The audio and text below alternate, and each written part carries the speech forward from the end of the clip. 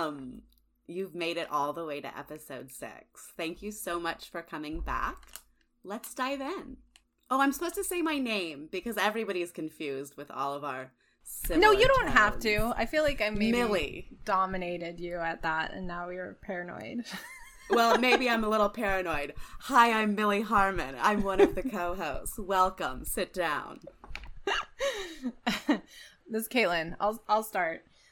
Well, we have to talk about Jeff Bezos going to space and other billionaire dick fucks going to space and leaving us all behind to rot and taking the first on step literal in their vision. penises. They're like riding on penises. I just saw space. today that it was a penis rocket. I hadn't realized that because I was kind of ignoring it in real time. Yeah, just god damn it. This episode, we're going to call it Kill Whitey, and because we're talking with our good friend George Friday, who I won't spoil like why and what, but we did, I think everybody on social media saw Gil Scott-Heron's poem about Whitey on the moon coming into focus as incredibly on point. And basically, we'll put it in the show notes, but if you haven't heard it, you should listen to it and look at the words. But basically, it's like a rat bit my sister and I can't afford the hospital bill and Whitey's on the moon. And that's exactly our world right now.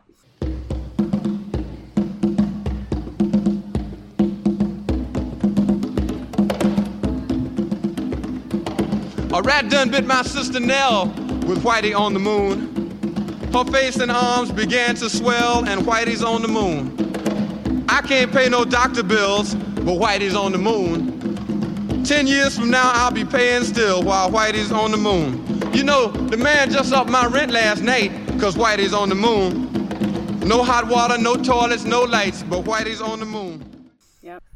I actually think I've been talking about this with my partner, and he doesn't think that the dream of these guys is to actually go to space. He thinks the dream is for them to set up colonial outposts for us to be shipped off to space. Those of us with too much debt, those of us who are imagining some brighter future, and it basically would be like, some sort of Jamestown situation.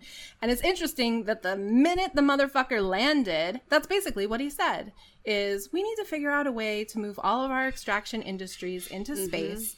And that seems to be on his mind. Yeah. I just want to talk, too, for a second about how much $1 billion is, because I have to regularly remind myself of this. Okay, so keep in mind, dude has much more than $1 billion. How many billion? $99 billion. That's maybe his net worth. He's about to be a trillionaire, which is inconceivable to our brains. Yeah. So just to give like a context, I have to like look these things up and think about them. Because we can't do it when we just rattle off 1 billion. So 1 million seconds is 11 days. Okay. 1 billion seconds is 31.5 years. I learned that on Nickelodeon's Pinwheel when I was like 6. I know, but it's like, you gotta let it wash over you. It's over scale. And over. No, the scale is like incomprehensible. It's very, yeah. That is an amount of wealth that straight up only exists because of the colonial extraction for the last 400 years of this earth, and it's all been piled up into like literally a handful of people. Like we could crush if we could put people in our hand, we could just smush them with one little because that's how few there are of them. But the amount of money is like, is global resources and hundreds of years of exploitation piled up into a couple guys' pockets.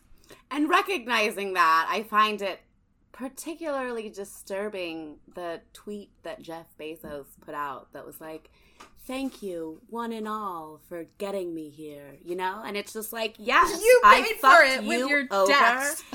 Yeah. Can I also point out something that I think flew under the radar a little bit, but on the same day, yesterday, news also broke of a woman who worked in an Amazon warehouse, and she was pregnant, and she asked for, I mean, I think she asked for time off, but instead had to fight tooth and nail just to get light duty, which she did eventually get. And she miscarried. And these, you know, like so he's out there thanking the workers, you know, there's got to be so many more people who have had the same experience as this woman and didn't know, you know, how to advocate for themselves. But that was like a really dark parallel to see yesterday. Yeah, absolutely. I mean, it literally is on people's like sweat and blood, and just to chipperly say thanks. And also, you know, we got to mention about how these motherfuckers aren't paying any taxes, which is why, you know, we have no public resources, because they are vacuuming up the money, concentrating it, and then giving absolutely none of it back, whether they're, you know, hiding it offshore or just misrepresenting how much money they have. I mean, all of it, you know, that came out like, well, I don't know, at this point it's been a few months. About how none of these rich people are paying taxes comparable to us at all. So, and their philanthropy is a drop in the bucket. And, you know, you look at Bill Gates and, I mean, I think a lot of people on the leftward side of things know this, but it needs to be pointed out every fucking day that he said he was going to give away all of his wealth, and he is now wealthier than he was the day he said that, while giving away enough money that if you looked at it on its face, you'd be like, oh, that's a lot. But it's nothing. It's a drop in the fucking bucket compared to what he's extracting. Well, and you guys, I just keep seeing these advertisements are like on the radio and like, you know, like Pandora or whatever, like all the time of Amazon, you know, advertising it's $15 you know, an hour wage, and like we have so misconstrued that as a living wage because like our demands are so behind the curve, you know what I mean? And so like they're flouting this, and then they're giving the double layer of saying, like, they show these shots of like small businesses and they're like, we're thriving because there's an Amazon plant who brought all of its employees who shop here, you know? And then they say like $15 an hour. Here's what a little extra spending money can like do for you. But like, that's not spending money. Anybody making $15 an hour is getting government assistance for healthcare and food. Yep. Yeah, and barely able to pay their rent. So like another layer of subsidy they get, right? For not like actually giving their employees, you know, benefits. Oh, absolutely. Oh, absolutely. Yeah, I saw a tweet, someone kind of put it all. So things Jeff Bezos could do right now and still be $15 billion, which again, like unfathomable amount, $1 billion, but $15 billion richer than he was pre-pandemic, end homelessness in America for $20 billion, end hunger in America for $25 billion, vaccinate the world from COVID-19, $25 billion. So, I mean, at least everybody's talking about it in these terms, you know, and I think that it just blows my mind that it's like when they tell us, you know, okay, 500 people have, you know, whatever it is, 99.9% of the world's wealth. And it's like, you know, those people all have names and addresses, as Utah Felix pointed out. They are like literally going about their days right now. And somehow or other, for some crazy reason, we're allowing them to be comfortable in their existence when we know who they are and we know what they're doing, and we just let that slide. That creates much agitation in me. So I heard an interview with him too, and it was like, well, why do you want to go? And he was like, well, I want to look down at the world. And it's like, isn't that just like the epitome? Like, you already do on every other level. I mean, the idea is that supposedly it's profound to see Earth and kind of, you know, wrap your brain around it would be pretty as a planet. Fucking profound, but I don't to like help the humanity on Earth. I don't think that man is capable of having profound humanitarian thoughts, so it's wasted on him entirely. But I do believe that they believe they do, which is why they're really dangerous. You know, it's like I think that they think that they're the ones to handle all of this and believe that what they're doing is good. I also want to point out this Dan Rather tweet that I thought was kind of funny because, like, I was like, oh, this is pretty spicy, Dan Rather, but it still, like, misses the point to some extent. He said, the space race of the 1960s was fueled by American taxpayers. This space race is fueled by non-taxpayers. And I'm like, okay, that's true. And it's kind of impressive for Dan Rather to come out like that. I respect it. But, like, it still is. Are we not subsidizing them fucking taking everything over? Totally. It's the it's wages like that they stolen made money that from on taxpayers. are what is Yeah. subsidizing that. Yeah. And all of it is just about, proving your giant manhood back then to USSR and now to each other and the rest of us, which is entirely a waste of resources every way you cut it. Mm-hmm. All right, what do you guys got? What is agitating you? Well, You want to introduce it? I think there's actually a segue here, and let's see if I can pull it off. But there was a tweet that was made by this, I guess, I don't know if you guys know AJ Delgado. She was a former Trump advisor who left, and there's a whole story around that is really funny, but we don't have time for it today. But she's now a blazing Biden liberal, and she got roasted by left Twitter because she posted on the night before the launch, she posted Jeff Bezos bringing some traditional Cuban food to the crew. And I guess she's Cuban, so she was like, another reason to love Jeff Bezos. Because I don't understand at all. He's centering Cuban culture. And it turns out that he his stepfather was Cuban, and so he actually did have like Cuban family, and I think went to high school in Miami, and she like kept doubling down the more she got roasted, and she was saying that Jeff Bezos is like a icon for Cuban Americans. Is that the same family that gave him $300,000 to start Amazon in the first place? Yeah, which is probably. Okay. Probably.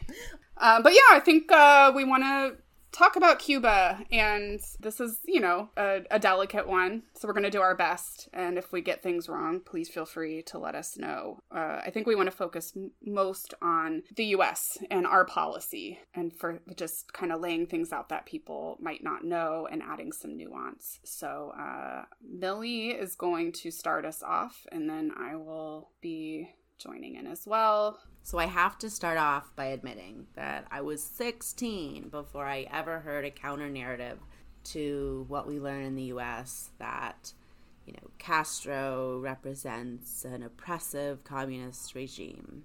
I was in high school, I was in boarding school, and I had a German roommate who in conversation was like, yeah, not everybody thinks Castro's bad. It was just like, whoa. And so I want to go back in history a little ways because I really want to impress on you, how long Cuba has been under the imperial thumb, so to speak.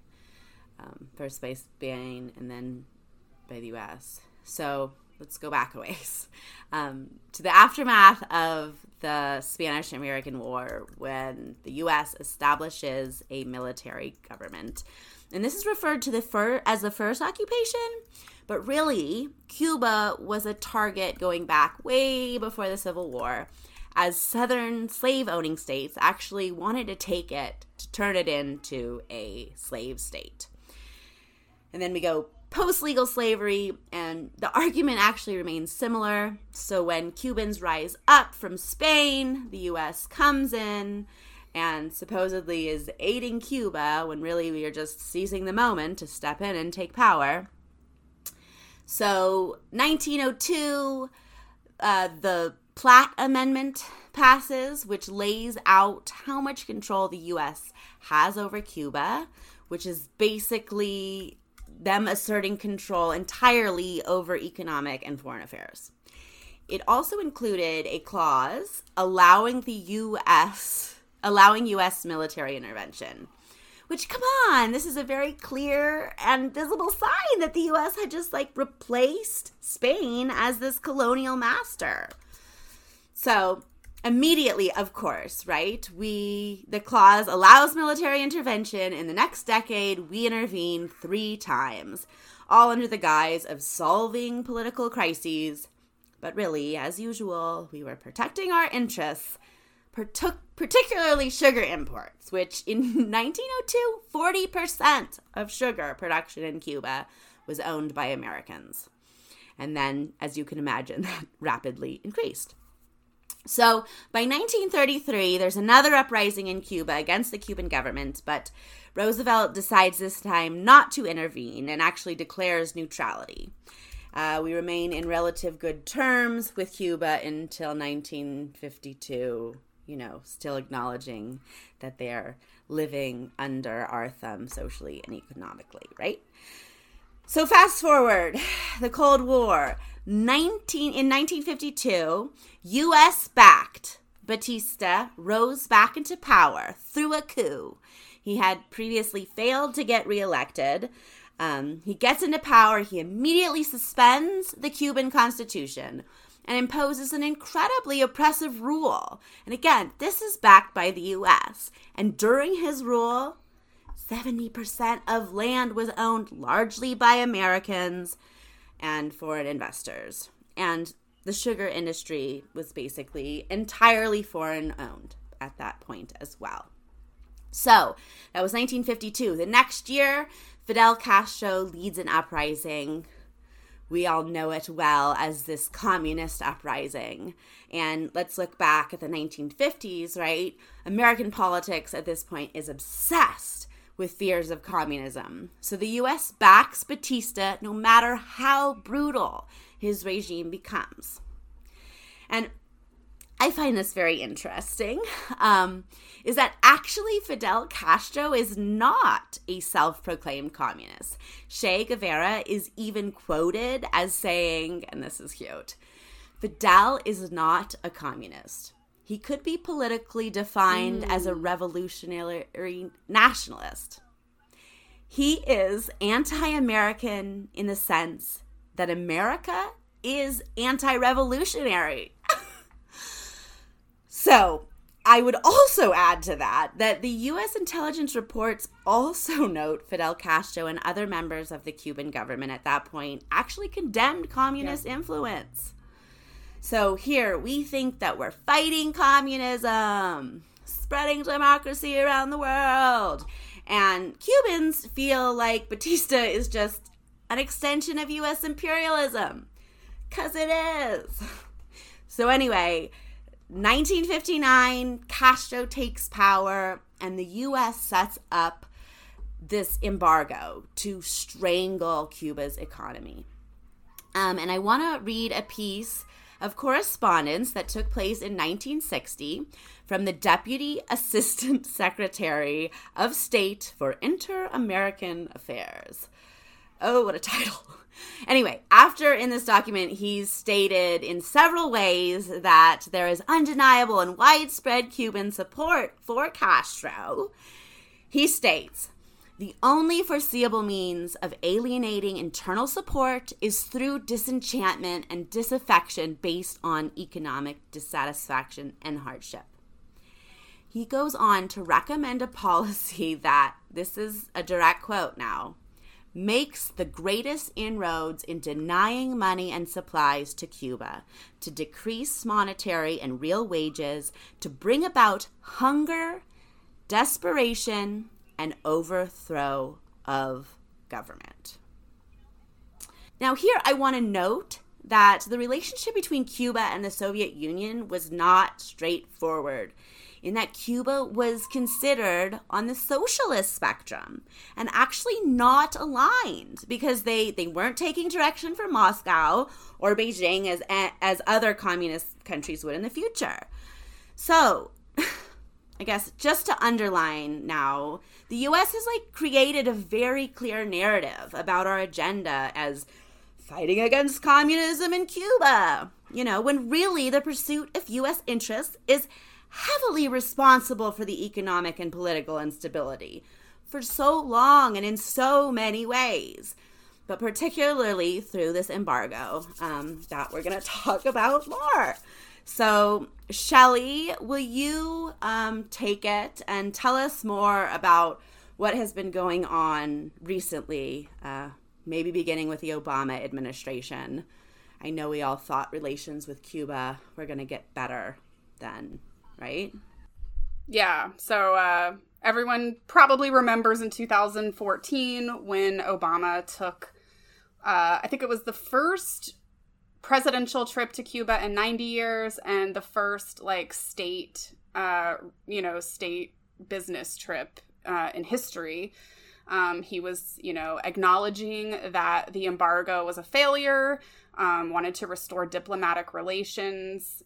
He lifted travel restrictions, and that brought a lot of hope that, we were going towards a lifting of the blockade.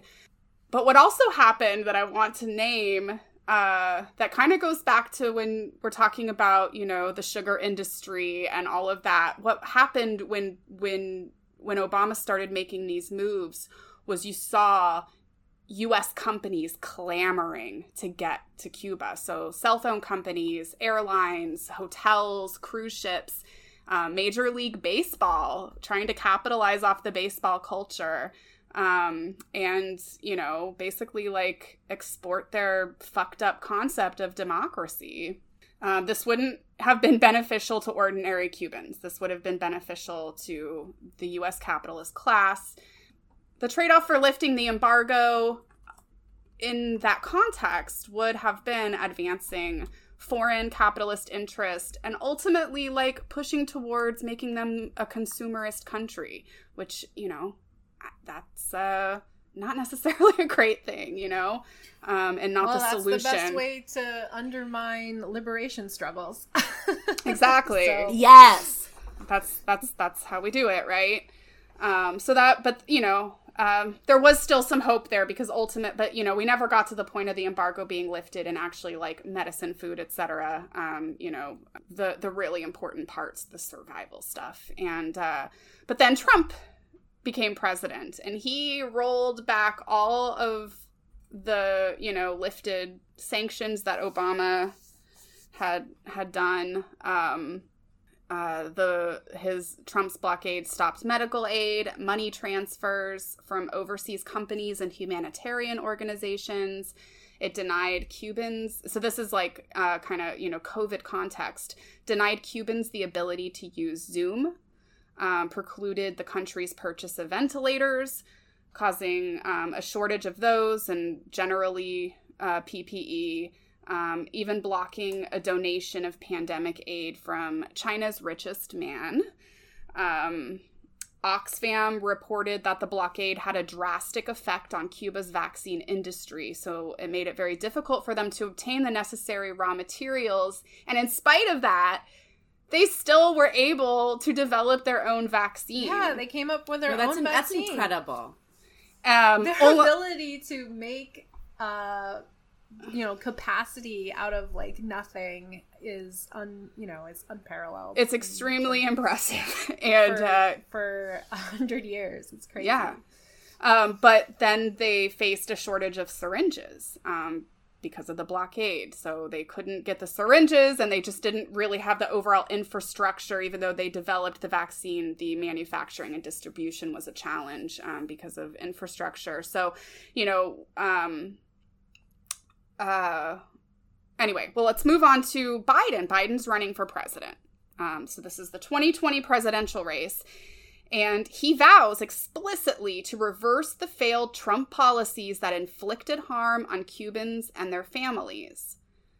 And now 6 months into office, he hasn't lifted a finger. He's doing the exact same approach that Trump did, that he, not that long ago decried as inflicting harm. So he is now knowingly inflicting harm He had even promised to reverse the Trump policy that disallowed Cuban Americans from sending money to their families, claiming that the government would steal it. This was based on a claim that Trump made. And there's absolutely no evidence for this whatsoever.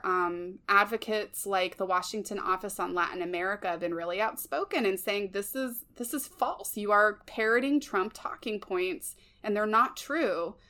Then you have the UN last month, once again, overwhelmingly voting to end the blockade. The only countries that did not vote to end the blockade were the U.S. and Israel. So then not long after that, then we start seeing, folks getting out in the street in Cuba and protesting, the authoritarian regime. The main thing I'm gathering that has been cited is, a failure in COVID, addressing COVID. That seems to be kind of the main thing, which, it's, I don't think anyone is going to say that the people who are protesting are not sincere in their protest and that they shouldn't have the right to do so without, police repression. But I also think it's important for people to know that those protests didn't last very long. They're over. You wouldn't know that from the news. And this is like a week later by the time this comes out, just to context for people. In terms of yeah. So it's even like been after. We're way weeks past this. But I would bet $1 million that the media is still talking about it as if it's still this, groundswell of Cuba's uprising. about to have a democratic revolution. Yeah.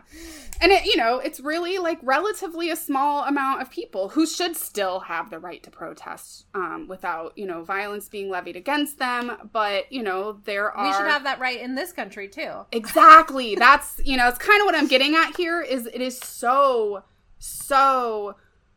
it's just beyond comprehension that people can say that, like, we need to go intervene in this country because of footage that we're seeing that looks exactly like shit that happens here. Like what happened in LA last week too. Yeah, that was a really exactly. good... Yeah, in LA, like, this was the for folks who didn't see it, there was a protest in LA against, it was, anti-trans people who were protesting a massage parlor, and folks came out to protest them. And I saw a woman who was saying to the police, please put your guns down, and got shot point blank in the stomach with a, like a beanbag, a less lethal weapon, something that could kill you, and definitely, probably caused her. Right. And if that had happened in Cuba, as part of the protest, everybody it would be shown over and over and over again as some egregious example of how, that country is a dictatorship and that people cannot protest and have freedom of speech, et cetera, et cetera, et cetera. So, yeah.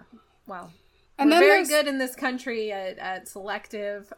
And then there's also, like, tons of footage of much, much, much larger demonstrations in support of the revolution. There's, of course, an argument saying that these people were compelled by the government to do it. But if you watch the videos, that's not what it looks like. And there really isn't any evidence that that's true. I think you can tell when people are into what they're doing. Were there also images that were used of the pro-revolution, basically, like, not protests, because what are they, demonstrations maybe, and then being used to say that those were because they were bigger protesters, and they know they rely on people not understanding Spanish, not knowing what flag means what, right?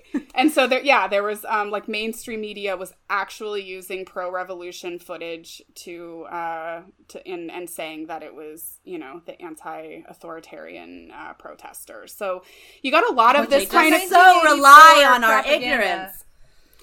Another thing that Sorry, happened, so there's like, so I think that you can hold space for like there were some sincere people protesting the government, and then you cannot deny the history of CIA involvement in these kinds of things, and like people were noticing a lot of weird stuff that was happening, and that's the thing is like it's not one or the other. It's like the CIA will take that group and bolster them up. And there was another thing that was happening on Twitter. Hold on, there's like, I don't know if you're not familiar with Twitter, there is a bot issue. And one of the jokes is they call them first name bunch of numbers. So it's like, you just see on different, especially when there was like Venezuela stuff, Colombia, all of that, you would see all of these like, I yearn for my country's freedom, and they were like these first name bunch of numbers accounts that were started last month, right? Whatever. Yeah.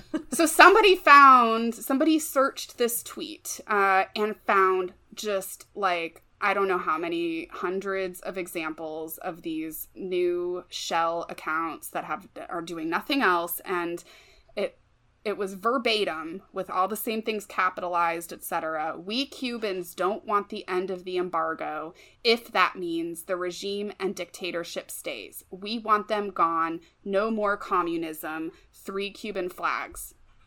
This tweet was just found to be everywhere from all these different accounts, totally verbatim. And you can't, like, you just can't look at stuff like that and say that this is some, pure thing, and that widespread. Right, and these media restrictions also have so much to do with the ongoing embargo and the inability of folks to actually get true information. I mean, this is sliding because we it's hard to get right what's going on on the ground. Yeah. So and so then some other things that are happening since then that have been concerning. I will point out good things, which are that both the official Black Lives Matter organization, which this surprised me because they have gotten kind of sketchy on the national level, but they made a pretty blatantly, there was no, it was very straightforward that the embargo must end, and without any other fluffiness around it. And DSA also took a very clear position that the embargo needs to be lifted, without, making comment on the Cuban government, but the US's role in their suffering. But we see, some really concerning stuff coming from politicians that make it feel like US intervention, which can only be bad. That's period. It's never going to be good, right? No matter how it's framed leading up to it. No. When we just look back at all the ways, all the other interventions. Yeah. 100% of them. So Val Demings, a Democrat who's running against Marco Rubio, she made a tweet calling for swift action in Cuba. And the mayor of Miami called on Biden to do airstrikes. So then we've got these protests. Like, how in the fuck would that help any regular people in any way, shape, or form? That's not what they care about, Right, exactly. But, part of why we wanted to talk about this on this episode is just so that everyone is really clear. Like, as an American, our position needs to be that the embargo needs to be ended right away and, full stop. That's it. That's the way that we can help Cubans. And that's not what these protests in Miami are about. And let's be real that these protests in Miami are completely sanctioned by Governor DeSantis, who is behind these anti-protest laws that were recently put into place. Who's a fucking fascist. Right. These protests, which blocked highways, were completely protected by police and completely supported by the, so they were technically breaking the law, but they were protected. And then another thing that you saw, this one young woman, I kind of felt bad for her, but at the same time, it really needed to be put out there. So she was a young woman who was at the Miami protests and took a photo of herself and posted it. And she said, "Not me being here for the right reasons and being surrounded by Trumpies." And what we saw was there were like literally Proud Boys and Trump supporters coming to the same protests as these liberals who are, wanting, freedom or whatever. I feel like it's the epitome. It's fucking Israel. It's like if you've got Nazis showing up with your protests, like you're probably confused. Yeah. About what's going on. Right. No, but it's good because so many policies align, right? And then like it is pretty rare that we get them all in the same room having to face the facts that, oh, actually you guys are for the same things here. Yeah, and I think some people do think that, they're like, oh, we're just here symbolically without understanding what their visible support is going to help push forward, which is some really horrible shit. And which is the CIA agenda of imperialism. Exactly. And there's no way to sort of like slice that in a friendly, nice way or in a way that is democratic or in a way that actually has solidarity. You just can't. Yeah, so that's pretty much what I have. I just there might be a lot of people listening who already understand this stuff and agree with us. But if you have been feeling confused, really as a U.S. resident, our job is to hold our own government accountable for their role in the suffering that's going on in Cuba. That's it. Period. All right. Well, let's turn to our conversation with George now and get into the rest of the episode. Woo!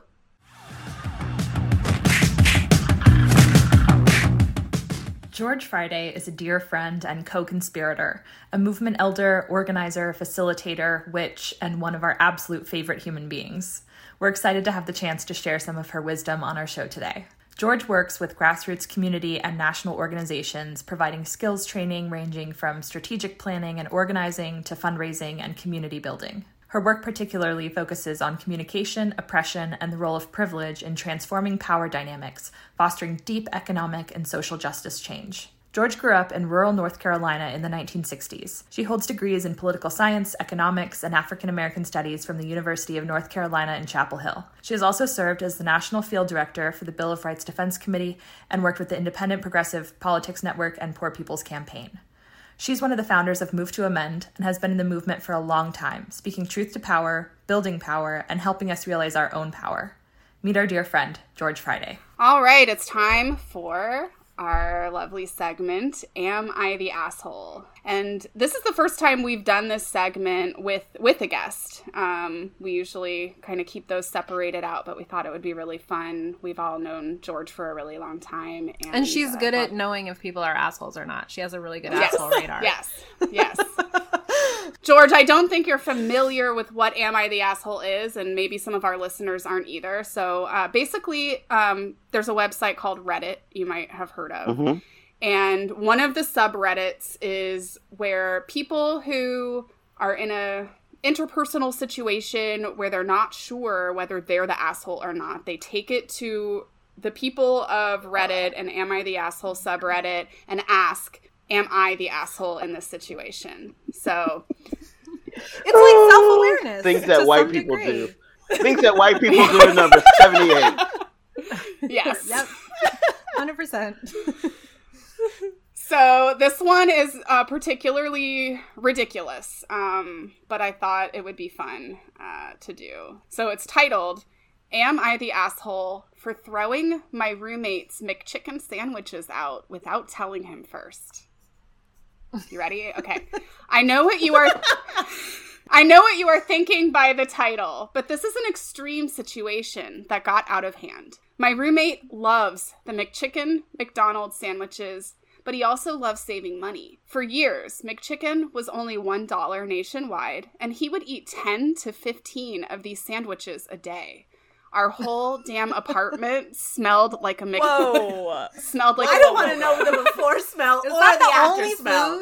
Oh I don't know. We never know if that's the only food, but I can't imagine what you could do outside of 10 to 15 There's McChickens. variety on the dollar menu. You know, you can mix it up. When you find man. something you love. So our whole damn apartment smelled like McChicken. Well, a year ago, McDonald's started increasing the price on McChickens to $1.59 instead of $1, a 60% increase. My roommate freaked out at this and started buying McChickens by the truckload. Our fridge had as many as 100 McChickens in it at a time.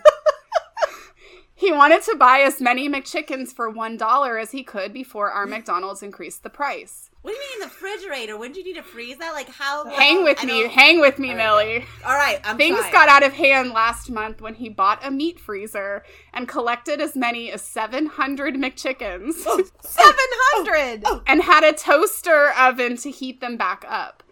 I was pissed. Everything smelled like McChicken everywhere. On top of that, the electricity on the meat freezer probably cost us more than the damn price increases on the McChickens. I lost my mind. I unplugged the meat freezer when he left and let them rot. When he came back, they were moldy and ruined, and he had to toss them out. On top of that, our McDonald's increased the price of McChicken to $1.59 just this last week. I feel kind of bad, but I'm so sick of McChickens. He also is mad at me for ruining his McChickens and his quote-unquote investment of $700. He claims...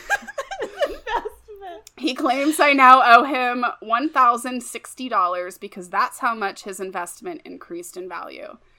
Am I the asshole for ruining his McChickens and throwing them out? Fuck yeah. I mean, yeah. Totally. And for so many reasons. Yeah. This person was a McChicken and that's 2 months of food. Somebody. Well, he's more than an asshole for just throwing out the McChickens. He's an asshole for being a shit roommate. Come on, y'all. I mean... Yeah. Okay, but what about the electricity bill? All of that have a point there. Is still the asshole's fault. Why? Because, somebody who's eating 10 or 15 McChickens at $1 each may indeed have an issue with money.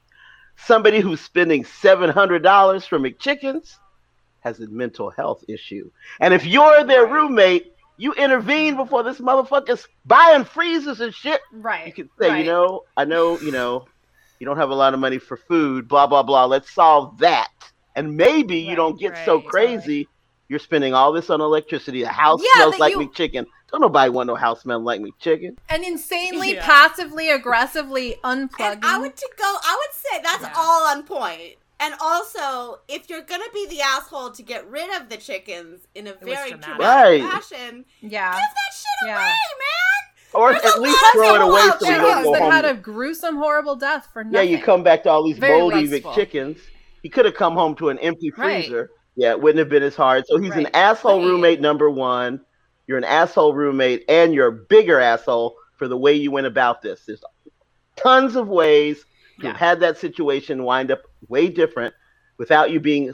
not just an asshole, but a flaming asshole. Yeah, I mean, if there had been any attempt at like a heart-to-heart conversation at any point during this process, I feel like that would have been mentioned, right? And it wasn't. Yeah, yeah. Come on. At what point are you like letting this happen and not having a conversation about what's going on? Also, it doesn't solve your problem at all because now your house just smells like rotten McChicken, which has got to take a long time. Like, that's the opposite of what he said. Evidence that white boys do not learn how to communicate with anybody. This guy was more concerned about his Reddit. This culture teaches white boys nothing. Lost his mind. Those Reddit white boys, they don't have a clue how you communicate with another human being. Well, the last one though was a I don't know, at least middle-aged, if not older, lady who had a tiff over feeding birds. So it's not all stupid white boys. 20-year-old white boys. Caitlin will arrive with a not all men. No, I'm just saying that's not the only people who participate in Am I the Asshole? But did she let it go this far? You'd have to convince me that a woman wouldn't have intervened with something before it went to shit. I agree. Because we're not that stupid.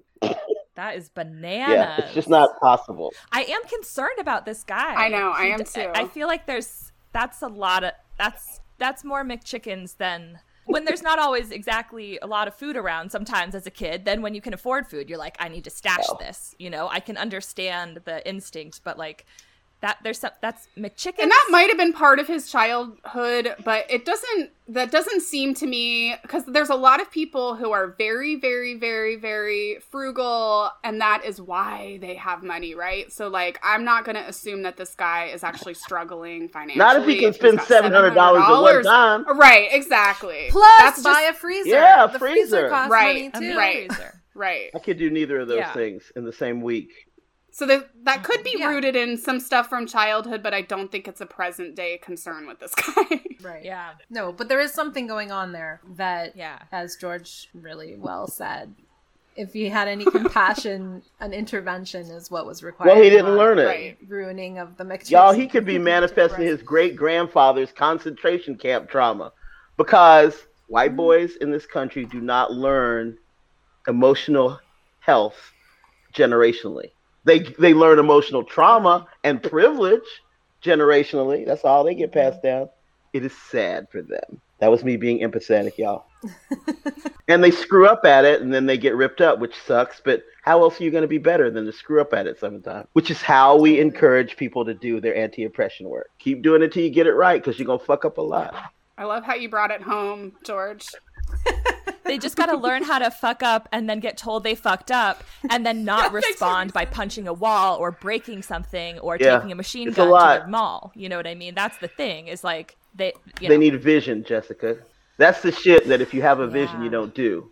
Because all they've got is instinct and rage and fear and bullshit just exponential bullshit. But if, when you take a deep breath, you don't see yourself on a rampage. I'm seeing Archer now on a rampage with his both guns blazing. But when you take a deep breath, you see your own vision of how things are better. Then you can get through the next 5 minutes without killing motherfuckers. For real.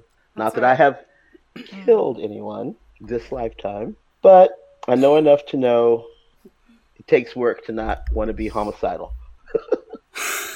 I feel like that is an ideal transition into the topic of this here podcast episode, which is... Say it with me, friends. Kill Whitey. Very badly done. It's not homicidal, though, because everybody who's clenching their assholes, relax. Gently. With compassion. No, but we wanted to actually touch on the I don't want to touch on asshole reaction. No.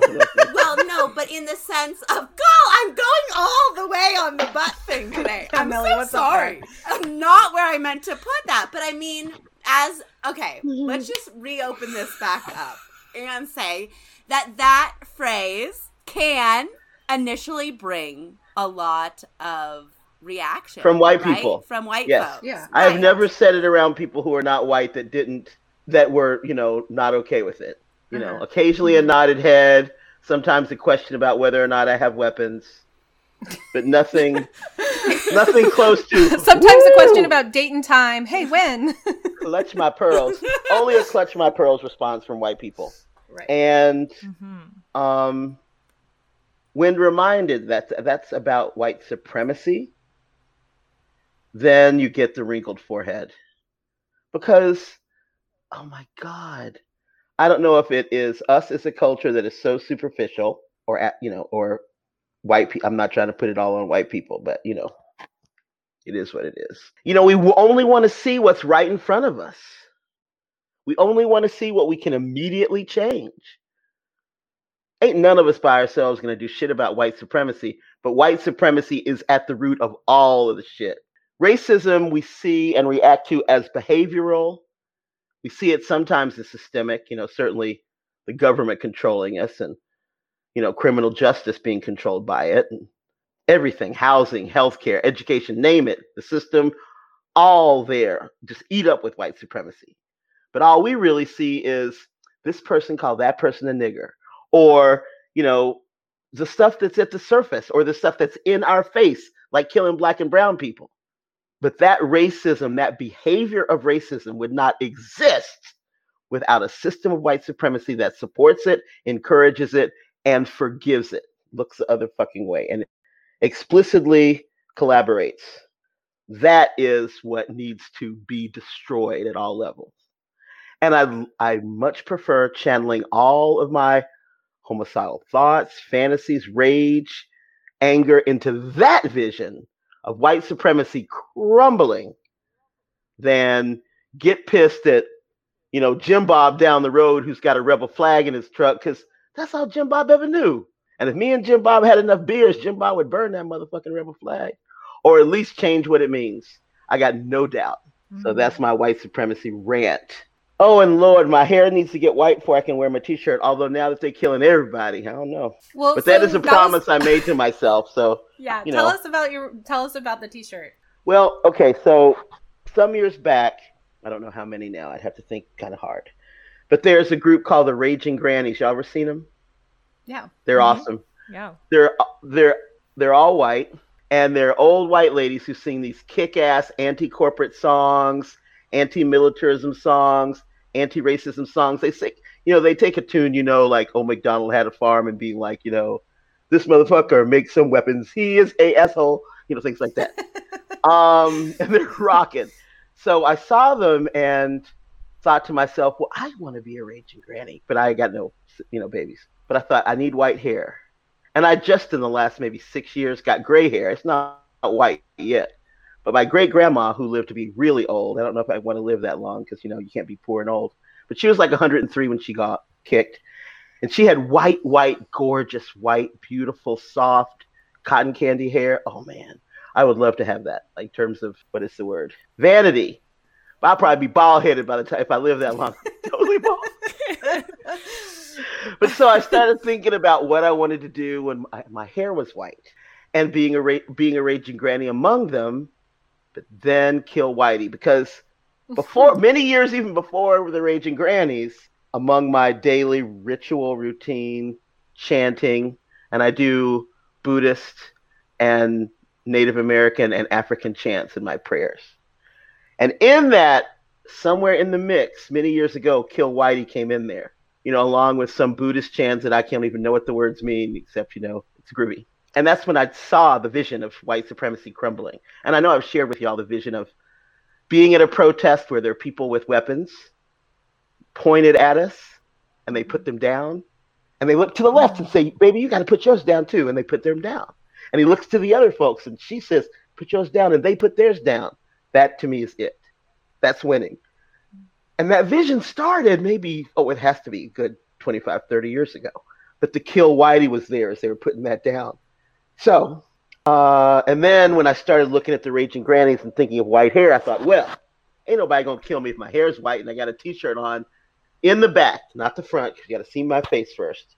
All white hair, sweet woman, sweet face. No one who looks at me can truly think, looks at my face can think I'm dangerous.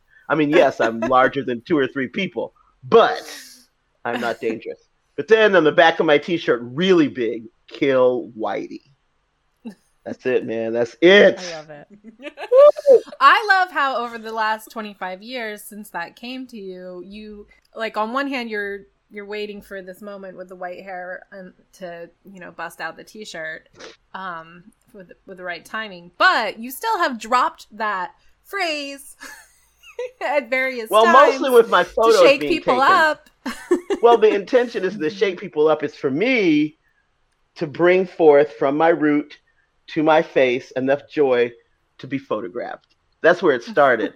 Because during high school and college, you had to work for me to take a photograph. This was when you could take a digital picture and say, fuck that. And I remember the first couple of photos at UNC, and I would try to be cooperative. Other people were taking pictures. I would literally start crying. I didn't know where it came from, but it was so troubling to be photographed that I would have tears. What the fuck? So I stopped letting people take photographs for a long, long time. I think when I met you, Caitlin, I wasn't down for having photographs. No, taken. You were pretty. What was that, like 15 years ago or so? That's all? We've only known each other 15 years? I think so. I'm pretty sure because I've lived in California 20, maybe a little bit more, maybe 16 or 17. Whatever. I don't know. Whenever it was, I somehow associate being with you, having a photograph taken, and working through how much it sucked. But it was not long after that because I was doing more chanting and more ritual work, which is where the good stuff comes from. If I'm here, it's because of that spiritual work. And then, you pull not you, but for me, the visions come up from earth, down from sky, and gel somewhere in my belly. And then that's it. That's the truth. That's my work. And Kill Whitey came then. And when I think about that, if I say it out loud, it's awesome because I'm giving voice to my vision. I'm not seeding anybody else's vision. I'm not putting any energy towards pain, suffering, or harm, only to cooperation and justice and peace in the most beautiful way. The fucking police shut up and say, fuck y'all, we ain't doing this shit no more. Yeah. Don't you think that'd be awesome? Oh, totally. But I love the extreme peace that you're coming from when you say it. And then, but that's just so not what people hear so often. But still, I mean, if I weren't a Leo, it would sound much nicer. But that's maybe part of it, is that it's not, it's not all kumbaya. It's Kill Whitey. It's, justice. It takes work to kill white supremacy. It takes work, white people doing work to kill white supremacy. And the rest of us enduring while the shit is still fucked up. And not killing y'all or ourselves, both of which take work. But, because of the way the culture is, it's mostly us killing ourselves first than killing y'all. And I think it's important for folks to get jolted every now and again. I mean, we got so many white liberals sitting on the sidelines singing Kumbaya, pretending like every, change happens through purely peaceful protests. So, I think that it is, even if it's, coming from you, I think we all need a little jolt. Wow. And to take the moment to figure out what that means. Yeah. Yeah. And what it means to, kill Whitey in a macro way and kill Whitey within, too. You know what I mean? There's he's in there. He's lurking around. Ready to True. fuck up your relationships. Sure. Yep. And your ability to fucking see what's going on in real time. Yeah, from day one, we got to acknowledge that the seeds are planted within us to be racist, to participate in a completely oppressive system without second thought. Right. So, I mean, that is in us already. It is working against that, and we've said this on this show before. It is a constant battle, and it's not like you can be born into this society as some pure flower that doesn't see color or whatever the fuck. We have to acknowledge each one of us has that Whitey in them that we gotta kill. Yeah, but it doesn't have to be traumatic and horrible. Yeah, I mean, it's a guilty practice. About it. Mm-hmm. No, that won't do it all. In the same way that some folks do their exercise regimen every day or their beauty regimen every day, seeding out and weeding out all of the vestiges of white supremacy every day. So it's something that, one does regularly as a practice instead of feeling like, oh shit. Recently someone said in a conversation about dealing with this as a white person, because I reminded them that it's your work. You're a white cisgendered man. Do your motherfucking work. And he was like, well, that's a real heavy load to take on. And I paused for a minute and I thought, well, yeah, I bet it is a heavy load. And it's not comfortable and it's hard and it may take all of your strength. But guess what? You can get some other motherfuckers to join you and pick that load up. You can chip off a piece of it every day and make it smaller till you can get it in your damn pocket. There's lots of ways to problem solve it. And guess what?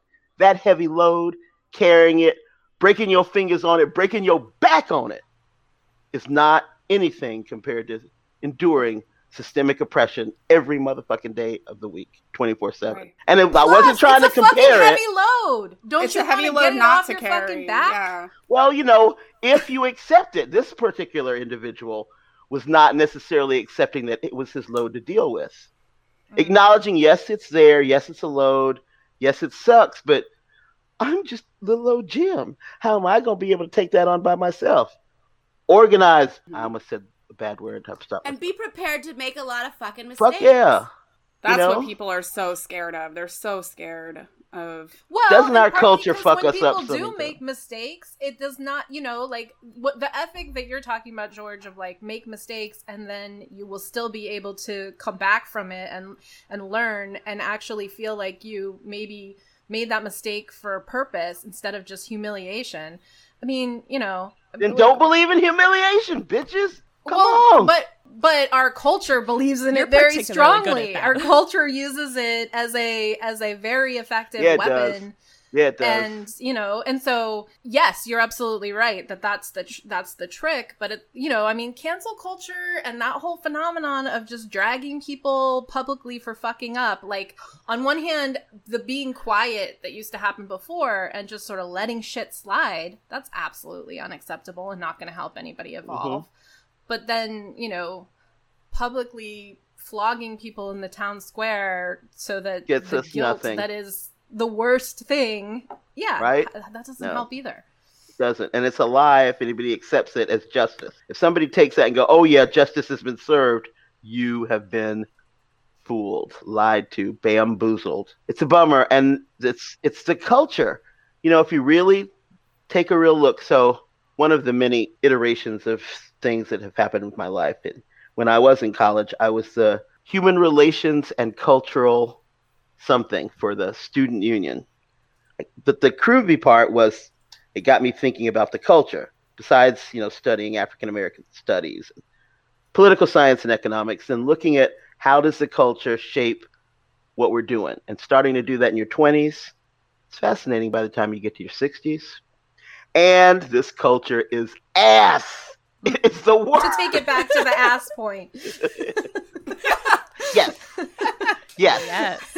Oh my God. But then it goes back to those assholes who wrote down, here's how we're going to create this culture and shape it to the benefit of a tiny majority of people at the cost of everyone else. That's not explicit, but they were in a zero-sum kind of, you know, relationship to the world back then. And we are not at a zero-sum place, but that's still the underpinning of how we think about everything. So you're either okay or you absolutely suck.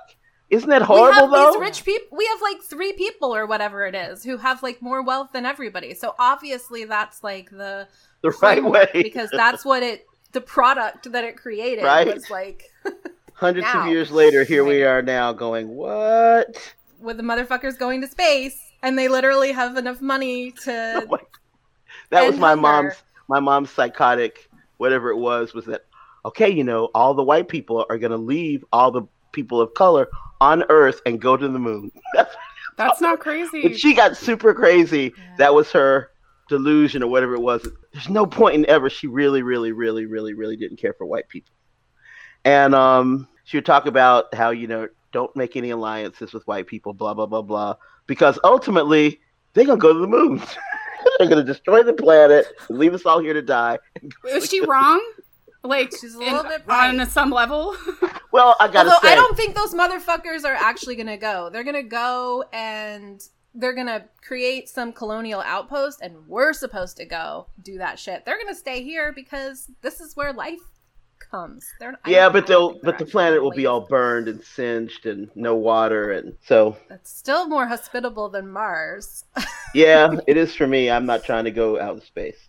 I mean I'm all Gene Roddenberry down, but no, I'm not. You can't. These get people are transhumanists. They're completely comfortable living in some completely different, you know. They want to be robots. So I don't think we can really understand what they think makes, you know. Ugh. Y'all, it's just so scary. I just can't do it. Yeah, no. Anybody who has that much wealth, I just can't fathom not understanding that you have enough. You know, I'm one of the parts in my name, one of the lessons about myself, besides rage. I'm trying to remember another one that's not a bad one. Fairy is a really great one. I'm a fairy. Is gorge. So I know a little bit about greed. I mean, you know, not that I regularly gorge, but I do like pleasure. I do like pleasure. But I can still say no. No more wine, no more orgasms, no more chocolate. How do these motherfuckers know not to say, this is enough fucking money? It's like, especially because it's an inconceivable amount of money. It is inconceivable. Like we can't even understand. Oh my God. And not to know that, this excess, give this excess to the bottom 10%. How is that not just a natural thought? Well, they really think that they are so smart, and they've got a lot of people around them telling them that they are the most responsible people to steward this money, and that they're creating systems that, I don't think you can actually explain it with any kind of rational. I can't buy that there's any way. You can try, but no. Really? No. There is a number. I don't know what the number is, but there is a number where you go, enough already. Maybe like $1 billion, which is also unfathomable. That's even an unfathomable amount of money. But hundreds of billions? Yeah. Oh. Well, there's been all these interesting figures of people how much would it cost to solve hunger globally, or stop our dependence on fossil fuels. And if one individual can solve all of those issues, but instead is taking a private jet plane, then somebody should take their toes. Somebody should at take least a lot more of their toes. Well, they couldn't dance. I'm not trying to deprive anybody of their life, but I don't mind making it so they can't do the electric slide. Slowly, and then their money. Well, what we should do is take all their fucking money and do the distribution, since they won't. Okay, no bodily harm. Take all their money. My 6-year-old has I think it's a 9-step plan, because my kid is very into space, and he is particularly obsessed with Mars. And one of the ways that I tried to explain who Elon Musk is was telling him that Elon Musk wants to steal Mars. Oh. And woo! That made him, that is his arch nemesis. And I've had to make him dial back the violent fantasies that he has, and teach him about wealth expropriation, and how, yes, if we take his money, he can still be evil, but he can't really do anything with his evil, so who cares, so we're working on that. But yeah, 9-step plan. Sorry, what's step number 1 again? Step number 1 is turn 18. I know that's controversial. Turn 18? Yeah. Yeah. You need to explain to him the difference between juvie prison and... You're right. I hadn't thought about this. I just wanted him to I wanted him to... Earlier than later. These are good points. You guys, this is the perfect, that show Intervention. We got to have somebody do an intervention with these billionaires and sit them down and go, your brain works, right? You think your brain works. Do you know what you're doing to humanity and the planet? Me! Okay, if you're down, I would absolutely... Okay, great. I was like, I wouldn't trust anybody else. I'm it, man. Because I can try to stay compassionate. Because don't you want to knock them upside the motherfucking head and say, are you fucking kidding me? The fuck? Oh. But no. Just walk them down. Let's have a little walk. Let's have a little talk. All right, now. Now what? If you lived a bazillion years, you couldn't do shit with this money. So come on, write a check right now. I ain't leaving the house till you write a check. That would be part of the intervention. It's not let's go to rehab. It's like you are going to write a check today. Shit. I've seen that work before. I have. Well, okay, that's something we wanted to kind of talk about, which is, I think something we all really fucking respect about you is the way that you are so patient and compassionate, even through so much bullshit, and you hold yourself with so much strength, and also you let your emotions happen, at least in some spaces. So we just wanted to talk to you about how do you do that? We see you purge your feelings sometimes, and I watch you navigate spaces, and I just think how... Well, damn. Well, damn, Jessica. That's really nice to hear. Thank you for that validation. And I don't know if I'm self-aware enough to answer more than to share that I practice consciousness, which is also what I preach. I try to practice what I preach. So, part of that consciousness is being aware, number one, of how does chronic racism, chronic sexism affect my ability to access and make use of my own power. So when you were asking the question, all I could think of was, I'm just trying to survive. So the core of it is, this is survival for me. And some of those methods and mechanisms have been passed down, starting with my great grandmother, her great white hair. And a lot of it has been developed as I think about, or as I started thinking about the remedies to how chronic oppression affects my ability to access and make use of my own voice and my own power, which is included in my own vision. Because there have been times that vision has been blocked or I can't access it. So part of the spiritual practice I do, I talked about coming from the ground up and the top down. And so there's your root chakra, the base of your spine. And then there's a chakra just below your belly button. And then there's the one in the middle of your belly and then your heart. So there was a time, I'd have to go back to when it was, but during deep grieving, maybe right at the beginning of or pre-move to amend, when I couldn't really access my vision in the way I wanted to, because I couldn't get higher than about my solar plexus. I couldn't access my heart without breaking down into just tears and crumbling and horrible depression and just like, why even stay on the planet? What is life worth kind of thing. So that is why when I have figured out, what is keeping me from that? And a lot of it is rooted in gender oppression, patriarchy, and racism. And not just racism, but greed. Yeah, I've heard you say before, misogyny and greed. Misogyny and greed, yeah, man. That really. And that's it. During that is when for myself, I was able to see. I was lucky during that period because I'm trying to think of this woman's name. She worked for the National Council of Churches. I'd met her once or twice. She was very cool. And she invited me to help facilitate a weekend about colonialism, sexuality, and religion at Highlander. It was awesome. Mm-hmm. Awesome. I got to stay in Miles Horton's house. What? All by myself. Talk about some good spiritual stuff. I know I conjured up Miles Horton when I was there. It was awesome. And in doing this work, and all I was doing was facilitating it. So these were queer people of color and colonialized people from all over who were also very spiritual and religious, talking about their experiences. And I was just facilitating. So I mostly listened and, conjured and shared it out again and listened some more. Mm-hmm.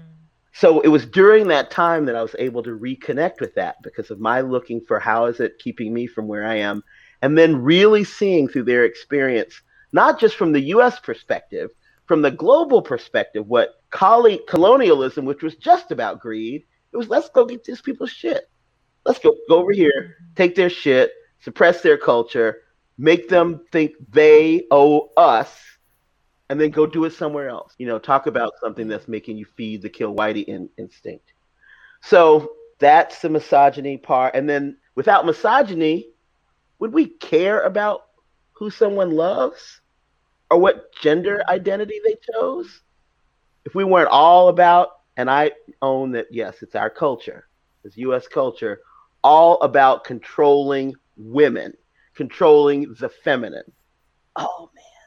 So those two analysis, patriarchy, greed, and misogyny, does make me want to hit the wall, put punch holes in the wall, just like the incel. But you worked through that just in some way? Well, because I'm at freaking Highlander. You ain't going to go up on a rampage, Archer style, both guns at Highlander when you're staying in Miles Horton's house. You chant and you pray and you ask your angels and ancestors to come and give you guidance, and they do. And then you do that shit for the next 30 or 40 years. And the next time you're at Highlander, you're looking at Grace. We were there together. That's it. Grace Boggs. Yeah. Grace Lee Boggs. The next time I was there was when you and I got to see Grace Lee Boggs. I had the flu, so I barely remember it. But yeah. That was good for you. I was just super sick. It sucked. So it's all about survival. It's all about being conscious. Because if you're conscious, you know when something's fucking you up. You can't necessarily fix it on the spot, but you at least know what is happening and you can work on it. Mm-hmm. And I don't know how long it took, months. I'm still not at a place where I can vision forward as well as I used to be able to do. And part of that is I just don't know. I mean, I'm not confident that visioning forward is something I want to do. I mean, a week or so, maybe a few months, but not years and years. Well, and talk about a skill that's that we are so, as humans, out of practice at doing. What skill? Is looking forward, is envisioning, is like actually like using that tool to look ahead, to like create instead of just dread, you know? Wow. Well, and also being willing to have a vision for a world that you might not be in. And that still matters, you know? Yeah. That it's like, Exactly. I might not be here, but what I do now actually will help make that vision happen. And I trust that there will be other people who will do it. It's not all me. It's not like, I'm not some hero that like, if I don't see it, I'm not doing it. Kind of instant gratification bullshit. Yeah, that's kind of tacky, right? If I don't see it, I'm not doing it. Well, I think that's I as somebody who has been, you know, committed to being a revolutionary, and, you know, studying revolutionaries and things like that, I think that was something that I had to sort of like get over. And I feel like it's a very like male way of looking at things. Like, if I'm not the hero in the story, then I don't want to do the story, you know? Wow. And therefore, like, if the story takes past my lifetime, then what the hell is the point of it anyways?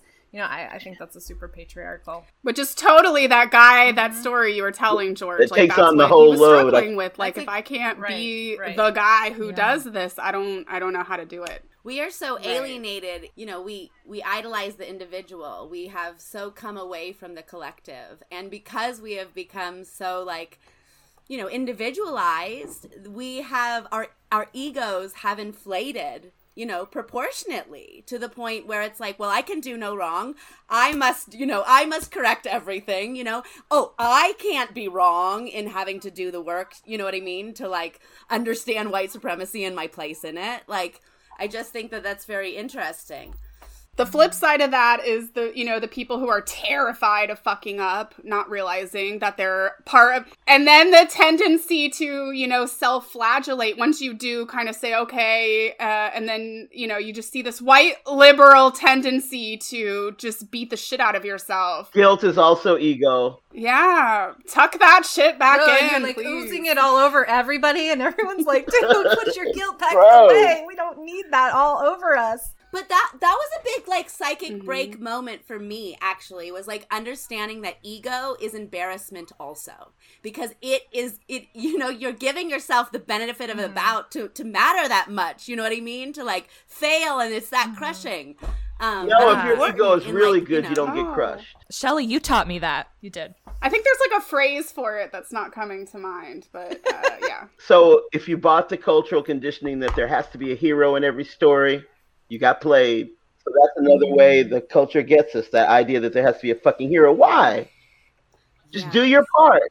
Just do your part. Yeah, it's so perpetuated, though, in the movement. Like, we in so many ways, as organizers, I think, fall into that, too. There's such a need for a charismatic male leader to say the things in a flamboyant way, and you know, because it feels good. It feels good to fall in line, right? It feels good to have good leadership, or what looks like good leadership. But then it means that one person has that much power. It's scary. I mean, you can see the U.S. left right now if you just go on Twitter. Like, there is a desperation for somebody to come in and pull everything together, and it's scary because that we don't know how to get past this right now.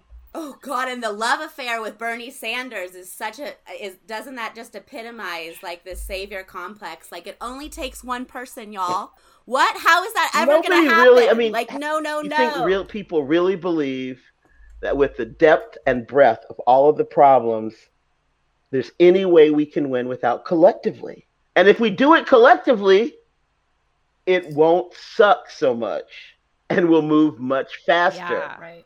Than putting it on even a handful of people. But Whitey is in the way in your head to bring it that. You know, I mean, like, that's, I think what you were saying about, like, being conscious and, you know, having what I also heard, you didn't use these words, but, like, just kind of having perspective of sort of, like, being able to be like, okay, you know, not placing yourself in the center of everything, but being able to have context and perspective on your role, what's happening, and all of that, like, not taking it so personally, or if you are, kind of dealing with that, and then coming back to the collective when you're not, you know, flailing all over the place with whatever might have been triggered.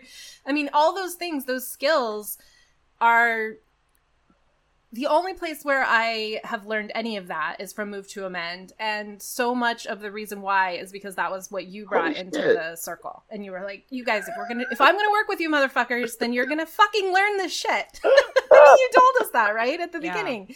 And, you know, I think we did a decent job of like not just being like, oh, Grandmother George, you know, tell us what to do now. You know, like we part of why it worked out is because there was a collective responsibility for that sometimes worked better than others and whatever, but we did, you know, build it into the fabric of like, okay, this is the thing that we're going to be committed to and a practice that we're going to try and do together. But like, that's just so doesn't happen in most places where white people are organizing. There's just no. That's what they say. That's a lie. They say we don't have time for it.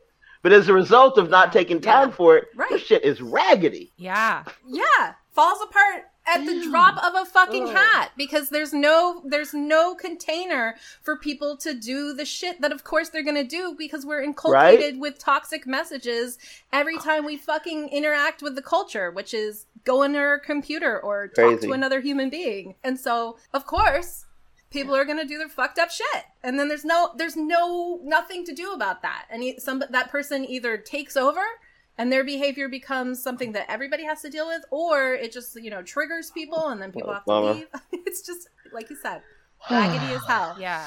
We've seen so much of that. I think Move to Amend is an interesting case study in an organization that, like, has had some hard growing pains like actually like came through it, right? We like you know, and if those tensions weigh on a container that doesn't know how to hold the liquid, you know, that comes out of these terrible moments or these these hard moments, then it's nothing. But, you know, we've been, just to get specific, most of the Move to Amend volunteer and leadership base is older white people.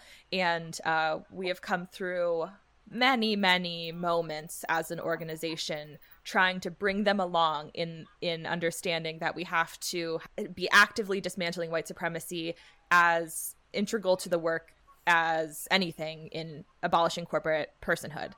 If we're going to be committed to democracy, then we got to grapple with the fact that we live in a white supremacist colonial society. And it was so poorly taken in so many ways. I mean, how many years of like conversations and how many 80-year-olds have I cried in front of about the founding fathers? Oh my God, Harold. Like many, you know? Oh.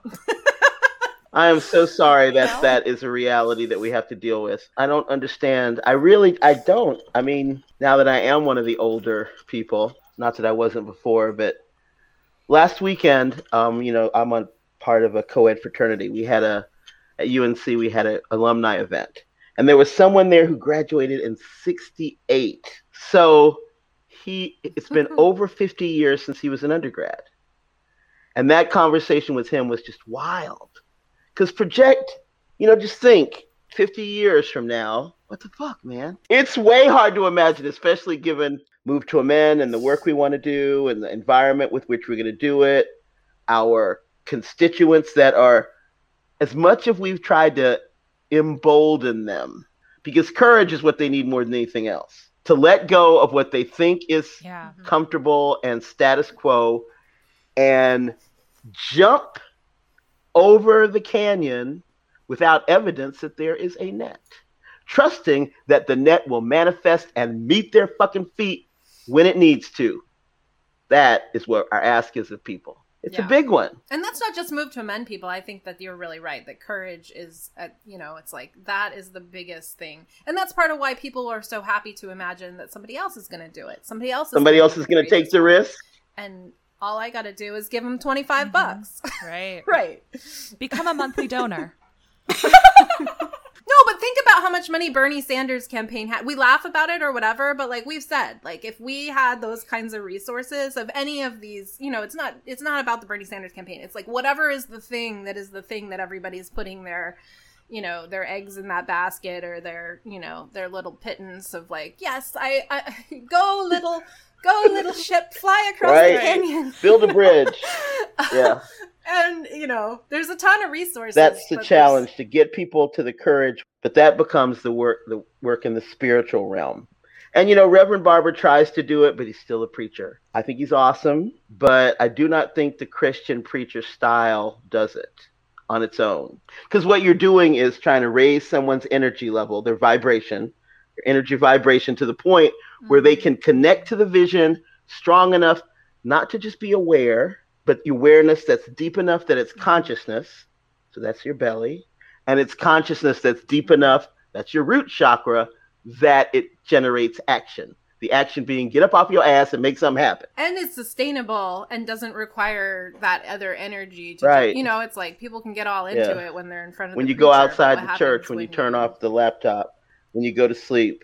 It's got to be an engine and a fire that runs on its own. But that's why you need your people around you to keep stoking your courage and abating the fear. The fear is a lie. I know people say that in all kinds of ways, but it's true. Fear, shame, blame, guilt, all bullshit created by the culture to keep you from seeing your own power. For just a second there, I flashed on Machiavelli. Machiavellian moment. You just never know what you're going to get when you come here. Mm-hmm. That idea, but fear some bullshit, but faith is for real. And faith that's why you jump off the damn cliff when you don't see the net, because you have absolute confidence that you and everybody in your, whatever it is, collective realm, circle, coven, have together generated the net we need. The clouds we need to lift us over to the other side. Whatever the fuck it is, we can do that shit. We just have to know we can do that shit and have no fucking doubt. So that's that. It's somewhere in the Bible about the mustard seed. Not even a tiny little, when you roll old, you don't do this no more when you buy pot. You don't get seeds anymore, but there was a time. I remember, George. I'm 41 in Florida. I remember. It's a few short years ago, y'all.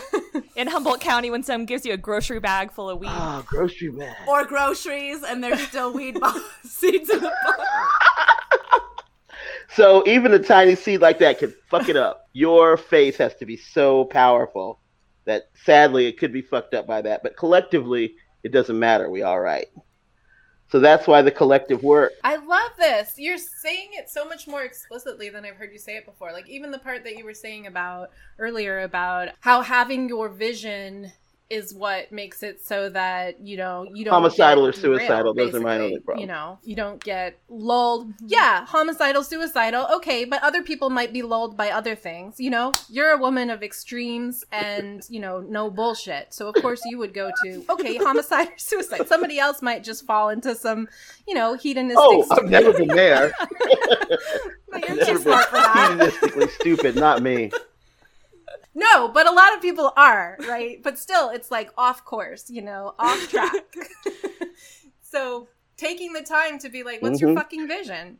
And if you don't have one, then what the hell is wrong with you? You're wasting time. Figure it out. And probably don't figure it out by yourself. You're not going to be able to manifest it by yourself. You don't fucking know anything. Right. Yeah, you're not going to be able to manifest it by yourself. And also probably you're kind of deluded. And so, you need some accountability from others to help you make sure that your vision isn't just actually some selfish delusion. So, okay, So George, I'm just going to ask the question then about, explicitly, can you talk about in your mind the relationship between organizing and magic or witchcraft? I've heard you talk about this in lots of ways, but what does that mean to you to be a witch and to be an organizer? Well, it's all about energy and vibration and vision. So it's hard to find the right words since so much of it is image. So when you identify people who have part of your vision and you generate a collective vision. So in our collective vision, there are pieces that are completely alike. And those pieces that you identify become the place where you center your magic energy. And when I mean magic energy, that's just your intention based on all of the energy you can conjure within yourself. which brings back how many generations back can you go and bring their energy to this particular spell or this particular prayer or this particular vision? Because a spell is just a prayer